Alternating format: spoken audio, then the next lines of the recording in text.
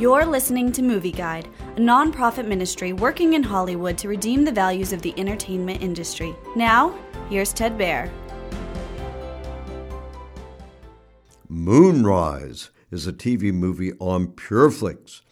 Will Brown is a successful country singer, but when his wife dies, he feels lost.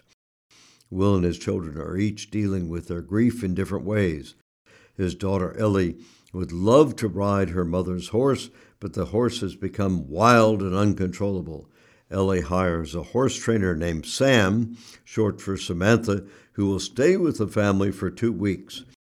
Will isn't happy about this, but allows it. Sam turns out to be a blessing, bringing warmth and love. When she confronts Will on dealing with his daughter, Will wonders if Sam should leave. Can Sam help heal this grieving family? Moonrise is an enjoyable movie with some heartfelt moments. The movie is well done, and the story is well plotted. Granger Smith does a great job in the main role as Will.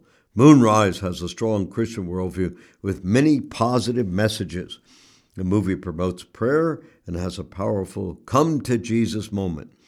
Moonrise deals with serious themes, but it tells a wholesome story the entire family can enjoy.